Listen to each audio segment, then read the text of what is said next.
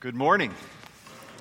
It's great to be together today. I want to draw your attention to something inside your worship guide this morning, a card that looks like this. You probably already took note of that. Maybe you've had a chance to read through it. Let me just tell you about an exciting thing that is going to be happening here at Southside coming up in September. We are moving towards a more unified approach to our teaching ministry at Southside. And what that means for you is that rather than you coming to church and hearing 5 or 6 different messages that may or may not connect with each other in a given week, if you participate in a small group and come on Wednesday nights or come on Sunday mornings, we have made a strategic decision to go with one idea through the course of a week and really focus as a church on that topic or on that scripture passage. And so what we are doing beginning in September with a brand new series that will start on September 9th is we are going to begin on Sunday mornings, just like we do, gathering together to be inspired by God's Word as we worship together. We'll introduce the idea that morning. And then on Wednesday night, if you are interested in joining us, we will be using our midweek worship service to actually answer questions that you will generate from Sunday morning. So if you have questions on the passage of Scripture that I'm teaching or somebody else is teaching, you will bring those questions with you on Wednesday night, and we will, in the fellowship hall, gather together after our meal at 5:30, at 6:30 when we have our midweek service. The whole service will be centered around answering the questions that we collectively have about that passage of Scripture. Now, I'll warn you up front, the answer may be, I have no idea. But that's okay. We're going to come together and we're going to go a little deeper in the passage on Wednesday nights. Now, if you miss Sunday morning, you can join us on our digital campus because you can always listen to our podcast and watch the live stream and still join us Wednesday night.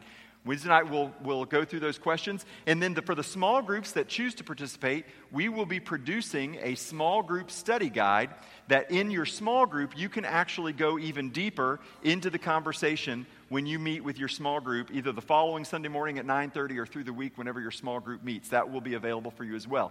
There's more information printed here. We're really excited about it. Look forward to beginning. And actually, we're going to sort of start off this Wednesday night as we bring the book of Acts to a close. This Wednesday night, we are going to have a discussion about the book of Acts. And so if you've got some questions, or as you've been reading through the book of Acts or walking through the book of Acts with us this year, Wednesday night, we're going to focus on summarizing the book of Acts and trying to answer some of the questions that it has brought to our mind over these past few months. Now, we've been journeying together these last several weeks through the life of the Apostle Paul. And I don't know if you've ever had one of these moments. I know I've had many in the course of my life. I tried to narrow it down to just 1 or 2 examples, but I couldn't choose them. There were so many of them. Have you ever had that moment where you felt like just when you think it can't get any worse? Yeah, I'm seeing a lot of heads shaking, especially the older you are, the more your head is shaking. That's an interesting reality about life, isn't it? You know, so one day you get up and your alarm didn't go off, you're late for work, and as you're getting your coffee, you spill coffee on your shirt, you have to change, you get in the car, you realize, you know, whoever drove the car last, which was probably you, left it empty, and you have to go get gas in the car, and then as you're pulling out of the gas station, the roofers who were at your house left nails in the driveway, and you realize you have a flat tire, so then you go to, get air in the tire, and no sooner than you get out and to change the tire, you realize you locked your keys in the car, just when you think it can't get any worse, right? And then it starts to rain, right? I mean, just when you think it can't get any worse. That's how life is a lot of times. Just when you think it can't get any worse, it always seems to find a way to just get a little bit worse. That's what the Apostle Paul's life was like. Now, really, his life started off pretty well. He came from a good family. He had a good education.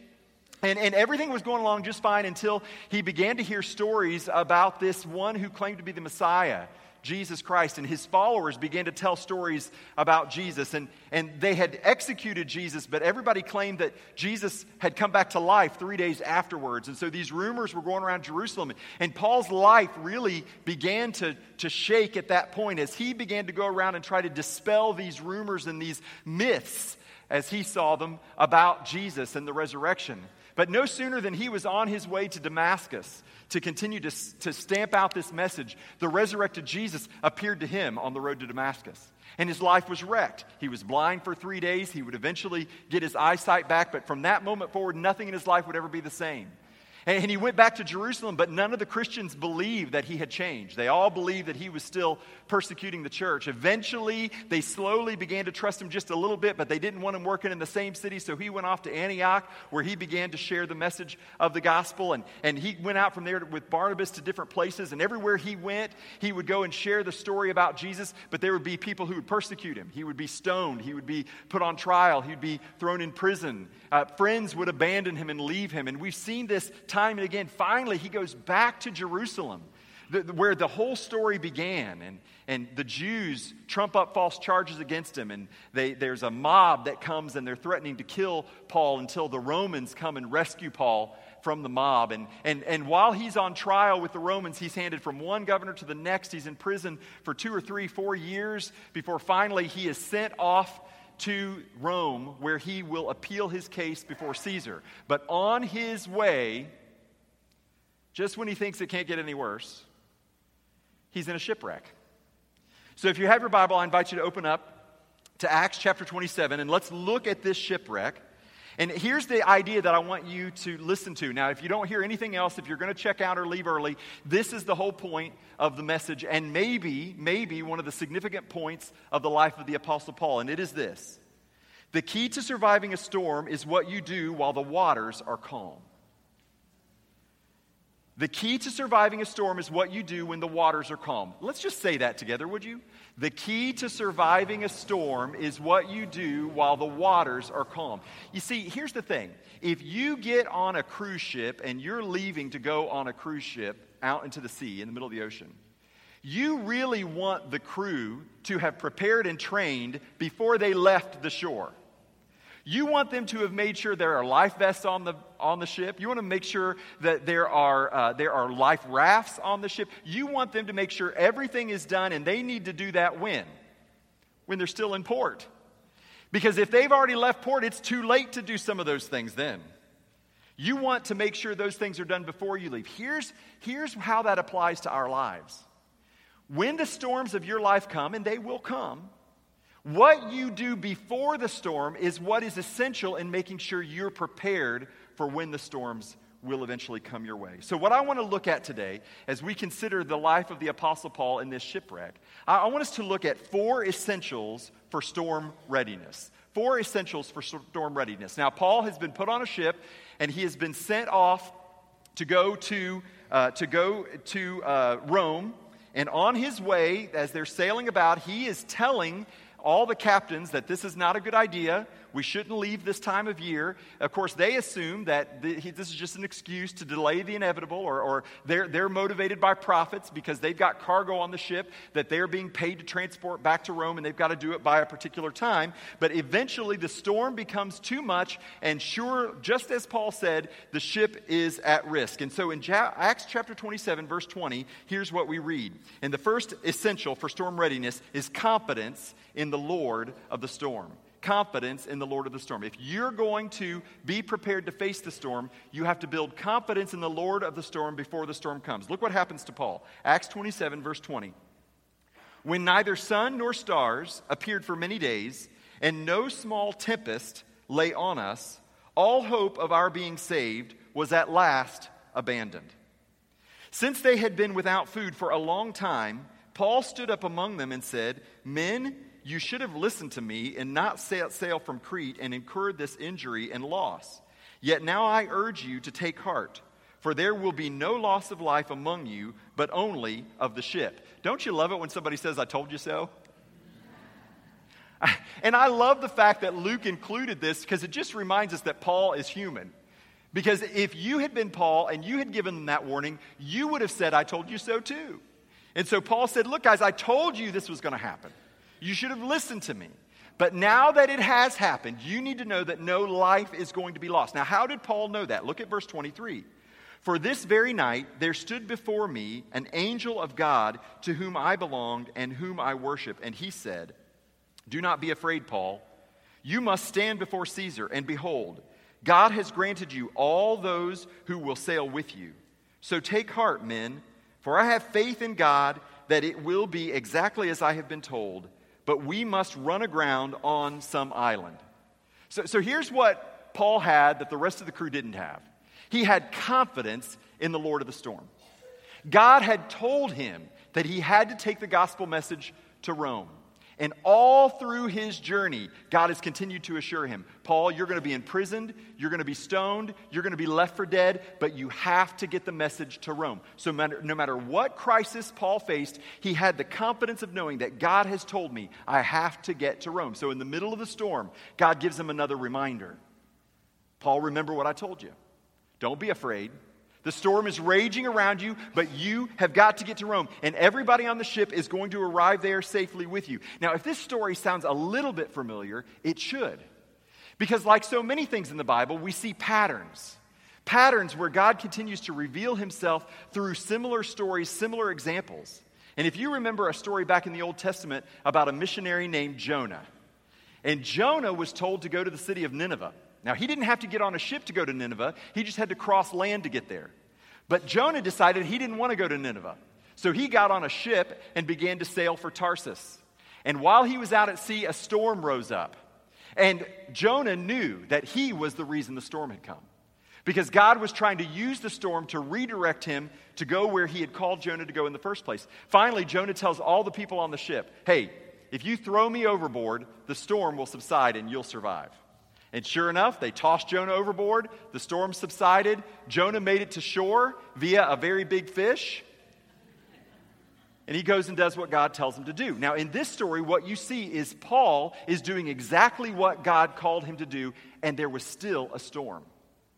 Sometimes we are told that the storms of life only come if we are outside of the will of God. If you've been told that, you've been lied to, or at least misled. Because the storms of life will come if you're following God's will for your life, and the storms of life will come if you're not following God's will for your life. But the Lord is still the Lord of every storm regardless.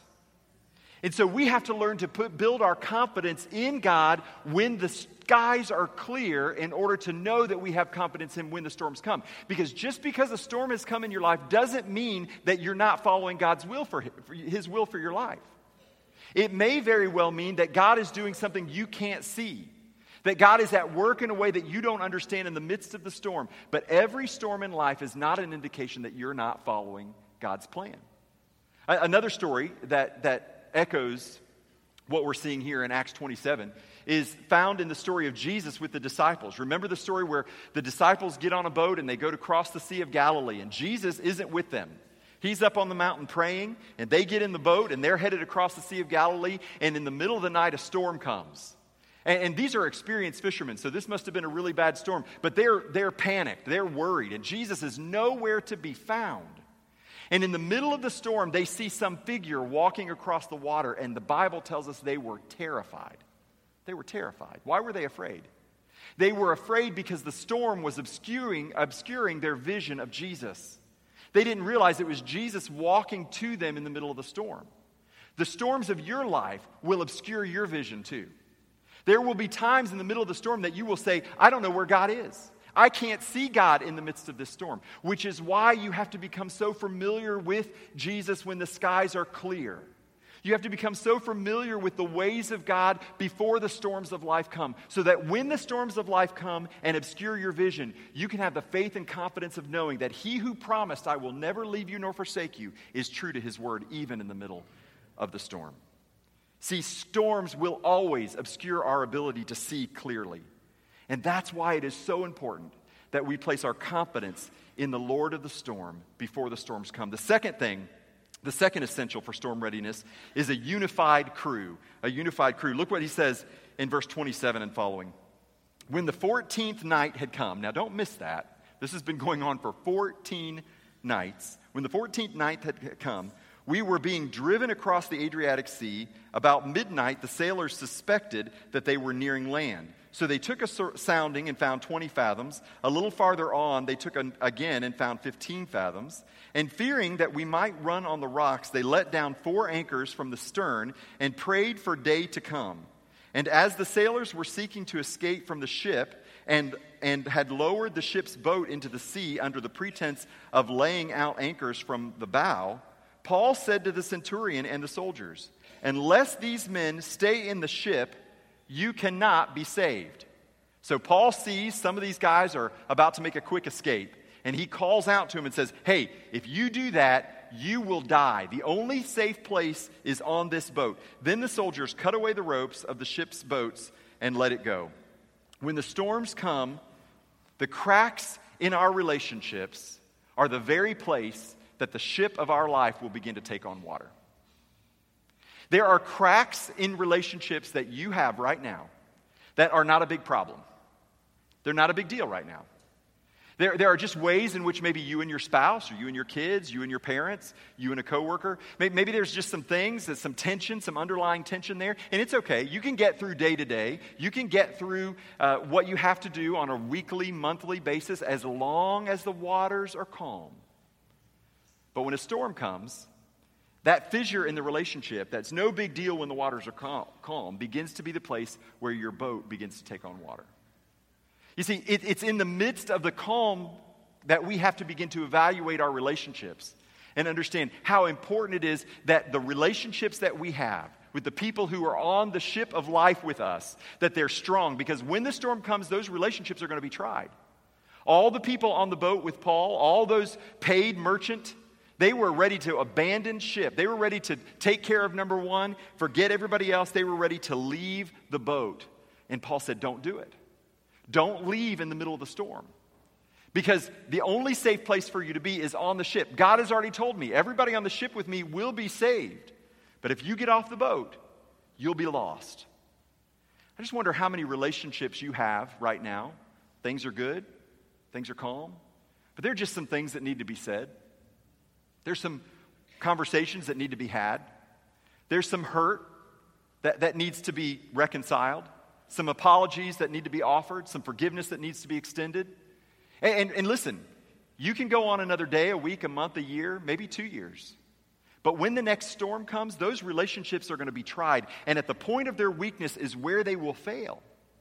And you have to deal with those issues while the waters are calm. You have to take care of those things while the waters are still. Because when the storm comes, it'll be too late to deal with it then. The third essential for storm readiness is a healthy portion of encouragement and gratitude. A healthy portion of encouragement and gratitude. Look at verse 33. As day was about to dawn, Paul urged them all to take some food, saying, today is the 14th day that you have continued in suspense and without food, having taken nothing. Now, I would imagine if you've been on a ship for 14 days in the middle of a storm rocking, you probably don't feel much like eating. But Paul recognizes, hey, we're not going to be able to endure this if we don't get some kind of nutrients. Therefore, I urge you to take some food, for it will give you strength, for not a hair is to perish from the head of any one of you. Now, notice something interesting here. What role does Paul play on this ship? What's his position? What's his role? He's a prisoner. He is cargo being carted to Rome to be put on trial. He's a prisoner. But notice what happens in the middle of the storm. Where's the captain? Where are the experienced sailors? We don't have anything. They're not giving advice. They're not giving directions to anybody. Suddenly, Paul is the one who's giving directions and advice to everybody on the ship. And you know what's even more amazing? They're listening to him. Because that's what storms do, don't they? Storms tend to show us who the real leaders are. And the real leaders are usually the people who have taken the time before the storm of life to get their house in order so that they're prepared to lead in the middle of the storm. And here Paul is offering leadership to them. And when he had said these things, listen to this now. This should sound familiar. He took bread, and giving thanks to God in the presence of all, he broke it and began to eat. Then they all were encouraged and ate some food themselves. You know what I think's happening here? I think Paul is taking the bread and breaking it and remembering that this is the body of Christ, which is broken for you. You see, just before Jesus was arrested, he had done the same thing in the upper room with the disciples. Before the storm broke loose, Jesus had taken bread and broken it and said, eat this. This is my body broken for you. Take this wine and drink it. This is my blood, which is poured out for you. Do this in remembrance of me. Why did Jesus do that just before his arrest? Because he knew the storms were coming and they would need to be something to anchor the faith and the souls of his followers as the storm raged on. I think Paul's doing the same thing here. In fact, what we're going to see in just a minute, that as soon as they ate this meal, because they were worried about the weight of the ship, they threw everything, including all the food, overboard. They have one last meal together before what many of them thinks will be their death. They toss everything overboard, and they're just by faith hoping for a miracle. And Paul, in the middle of the storm, takes the bread and he gives thanks and he offers encouragement to them. Makes me think of what he wrote to the Thessalonians, 1 Thessalonians 18. Give thanks in all circumstances. In the middle of a storm that's raging, Paul's giving thanks to God. I wonder in the storm of your life if you're being reminded to give thanks in the middle of the difficulty that you're facing. Are there things that you should be grateful for? Maybe the storm has actually reminded you of some of the things that you haven't said thank you for in a long time.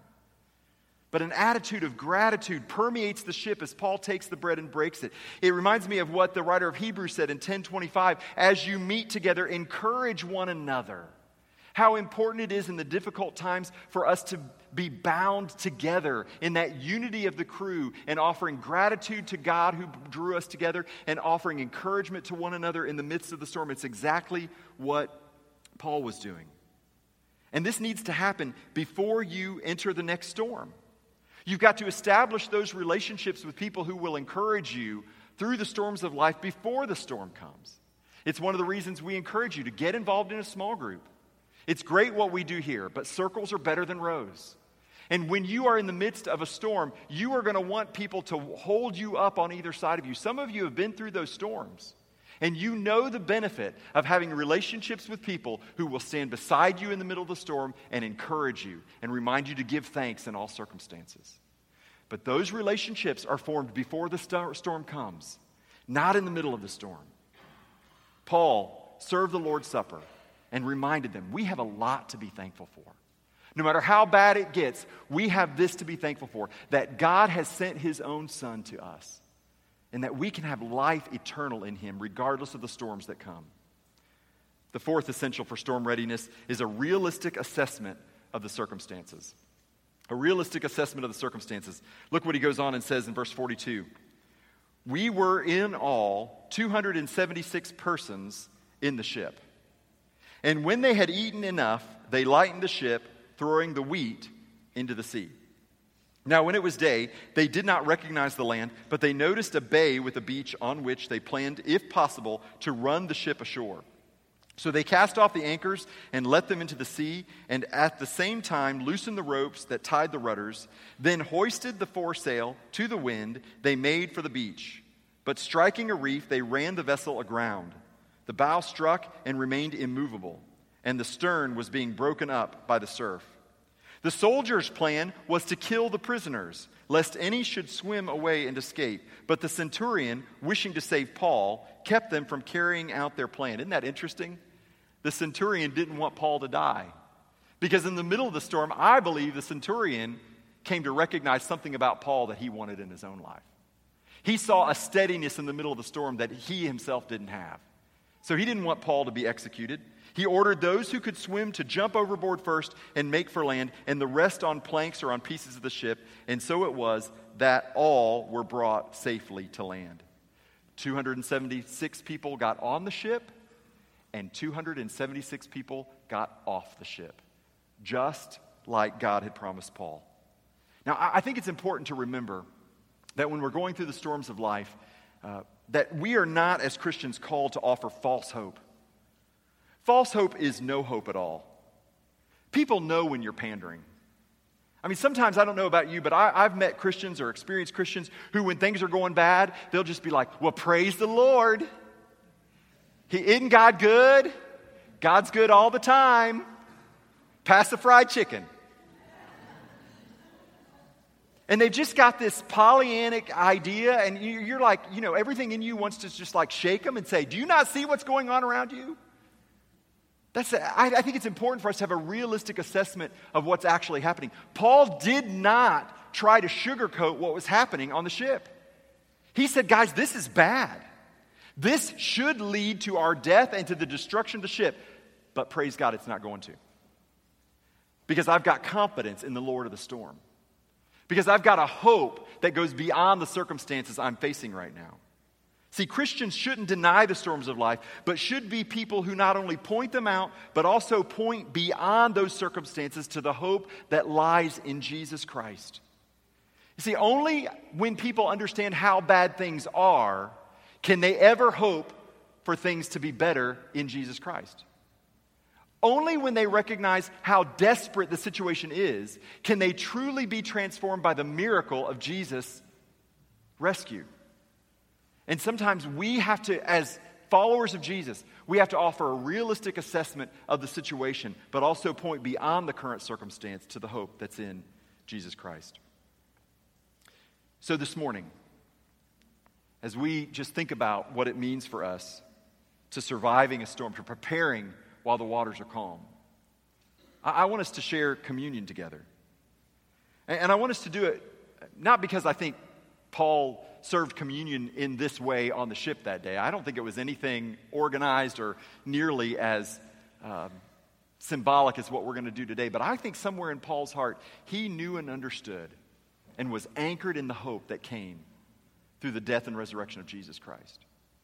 Just like those disciples began to understand Jesus as he walked across the water and spoke to the storms and said, "Peace, be still." So in the storms of our life, our confidence in God can be strengthened through the storms of life. But we have to be prepared. We have to put our faith in him and our confidence in him while the waters are still calm. And so that night, Jesus gathered the disciples together. They had no idea what was getting ready to happen. Many of them thought Jesus was still going to be crowned king of Israel and he was going to kick the Romans out. And they were just hoping to be in his cabinet, sit on his right and his left-hand side. They had no idea. But Jesus knew. And so he took the bread and he said, "Do this in remembrance of me." Hold on to this hope. When things are bad, don't give up.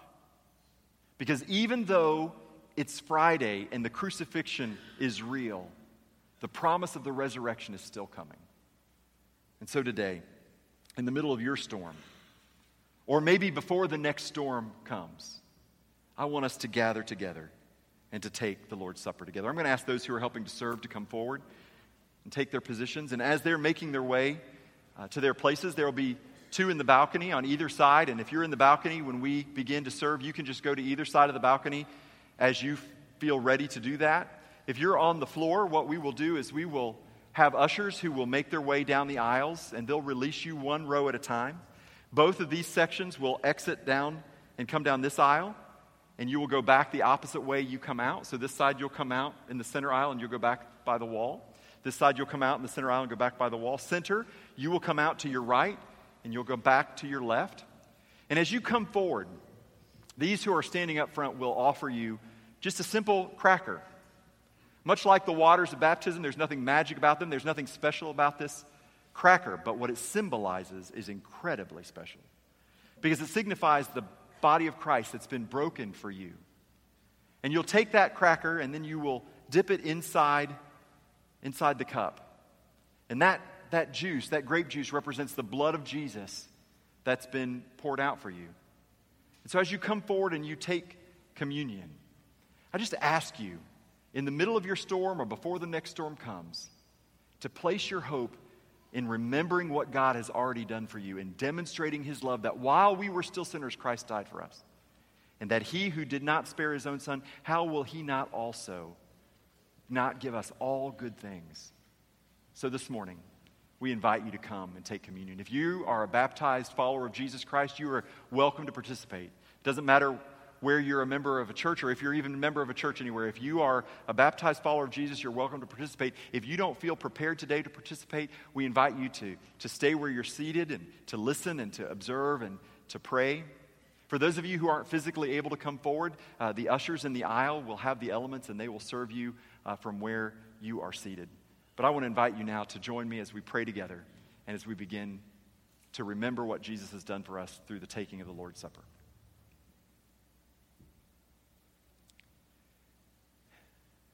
Father, we come to you in the calm and stillness of this moment, knowing that that is not always the circumstances in which we find ourselves. And so right now in this moment, while it's still and quiet, Lord, I pray that we would anchor our souls in the ultimate expression of your love for us, demonstrated through the death and the burial and the resurrection of Jesus. That, Father, our hope might be firmly rooted in Jesus.